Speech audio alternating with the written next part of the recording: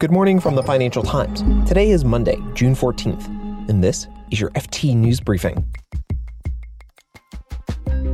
Israel's Benjamin Netanyahu is out of power.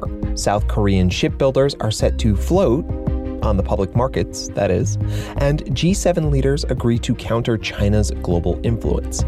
Plus, the FT's James King reports on Chinese companies marketing surveillance and smart city technology around the world and why it's sparking fear. Because cities will depend on this type of technology, it could be possible for these Chinese companies to shut down a huge part of the operation of a city. I'm Mark Filipino, and here's the news you need to start your day.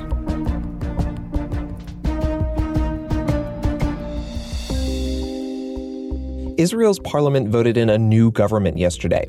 This broad coalition was cobbled together with the sole purpose of ousting Benjamin Netanyahu, Israel's longest-serving prime minister, and it did. Netanyahu is out of power for the first time in 12 years. The new government is led by ultra-nationalist Naftali Bennett, and it's the first time a Zionist government will share power with an Arab party. The FT's Mehul Shrivastava says since the coalition only has a one-seat majority, it'll avoid the most divisive issues. So you're looking at a government that's going to focus on the economy, that's going to focus on a few things that need to be fixed right away, including passing a budget. But in terms of the controversial things, what to do with the Palestinian issue, what to do with separation of religion and state, those things are going to be left alone for a while. That's the FT's Jerusalem correspondent, Mehul Shrivastava.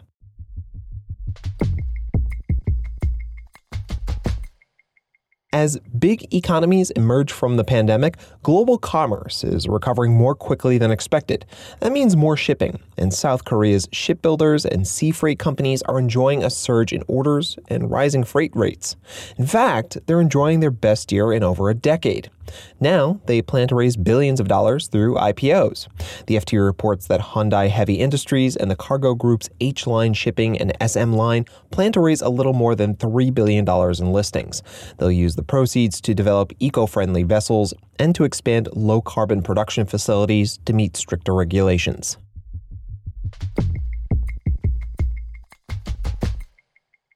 G7 leaders this past weekend agreed to support plans to counter China's influence.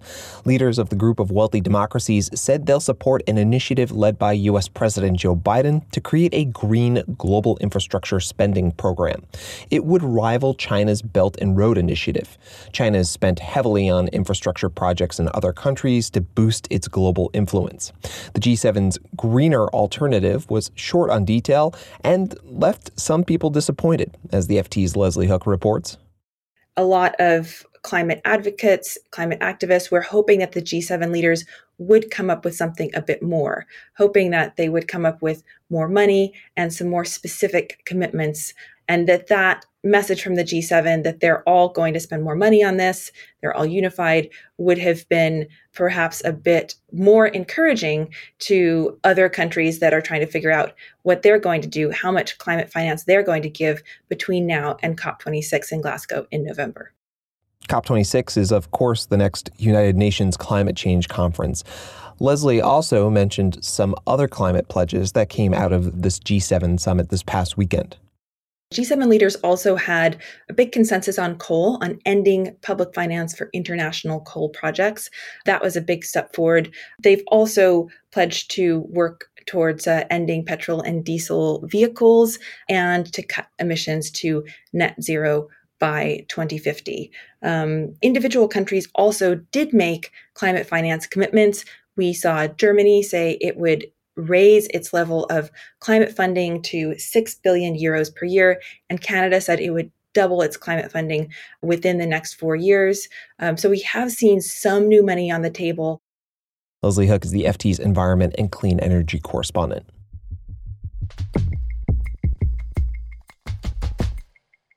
Chinese companies have been marketing smart city technology to governments around the world. They sell video surveillance and facial recognition technology to local officials as a way to make cities safer and more efficient. But critics say it could make citizens vulnerable to cyber attacks and digital authoritarianism. Our global China editor, James King, joins me now to talk more about this.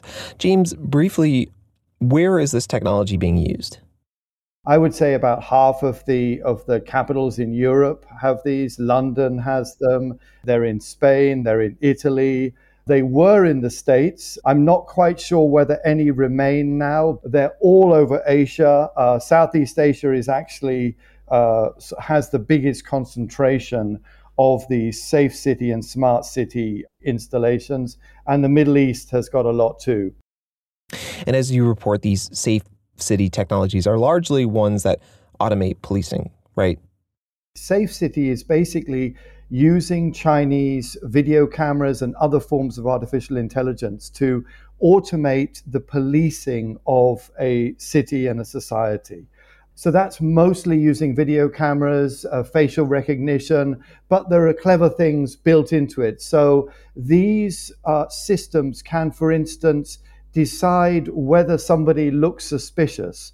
The other side of things is what's called smart cities, and that is using, again, this form of automation and artificial intelligence to automate the key functions of a city. So things like traffic control, garbage collection, water and power supply, and several other things like that. So, James, for your recent article about this, you spoke to intelligence officials, local city officials, and people in the industry really all around the world. And what did you find out about their key fears when it comes to this? What they zeroed in on was there are two big risks here. One is that the Chinese vendor of the equipment will be able to access the data that's being collected. So they can access, not only images of let's say, a central square in some European capital, but also the actual faces and the identities of the people in the square and car license plates and all kinds of very private information. And thereafter, it is possible, according to the sources that we spoke to, that these companies will then send that data or could send that data back to China's security state. So, James, is it only Chinese companies making this technology? There are other competitors, but China is certainly the dominant force in this technology. I believe that China was the first to develop it, and the adoption of this type of technology around the world is now accelerating, according to the data that we received from RWR Advisory in Washington. So this is very much a live issue now. This is really new news. A lot of cities around the world installing this type of safe city and smart city technology to automate their city functions and their policing functions. So it's really a big deal right now. So, James, we should mention that Chinese companies largely deny a lot of these allegations. They said they just supply the equipment and the city runs it, and that China doesn't use the data. But you report that some countries have become worried enough to stop using the technology anyway, right? What we're seeing now is quite a considerable backlash underway in several of these countries and cities around the world. In the Serbian capital, Belgrade, for instance, where the Chinese company Huawei has been contracted to install more than 8,000 of these surveillance cameras, we're seeing several civil society and non-governmental organizations now really criticizing the government's program of installing all of these cameras. In the UK, there's been a couple of cities which have done deals with Chinese companies to install surveillance cameras, and those deals have either been aborted at the last minute or cancelled outright. And the last place I'd mention is Taiwan. A city official in Taipei that we quote in the article said that the policy in Taiwan these days is not to use made in China equipment at all in any of these safe city and smart city functions. And the reason that he gave was because of concerns that the Chinese security state would get its hands on the data, and also that if they were running, key functions of Taipei City and other cities in Taiwan, then they could use that leverage for other political purposes. James King is our global China editor. Thanks, James. Thank you, Mark. You can read more on all of these stories at FT.com. This has been your daily FT News Briefing. Make sure you check back tomorrow for the latest business news.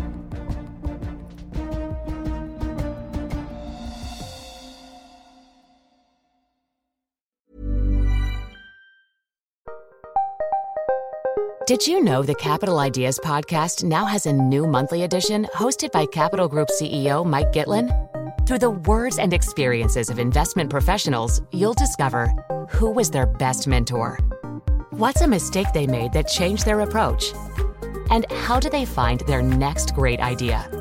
Subscribe wherever you get your podcasts. Published by American Funds Distributors, Inc. Even when we're on a budget, we still deserve nice things. Quince is a place to scoop up stunning high-end goods for 50 to 80% less than similar brands. They have buttery soft cashmere sweaters starting at $50, luxurious Italian leather bags, and so much more. Plus, Quince only works with factories that use safe, ethical, and responsible manufacturing. Get the high-end goods you'll love without the high price tag with Quince. Go to quince.com/style for free shipping and 365-day returns.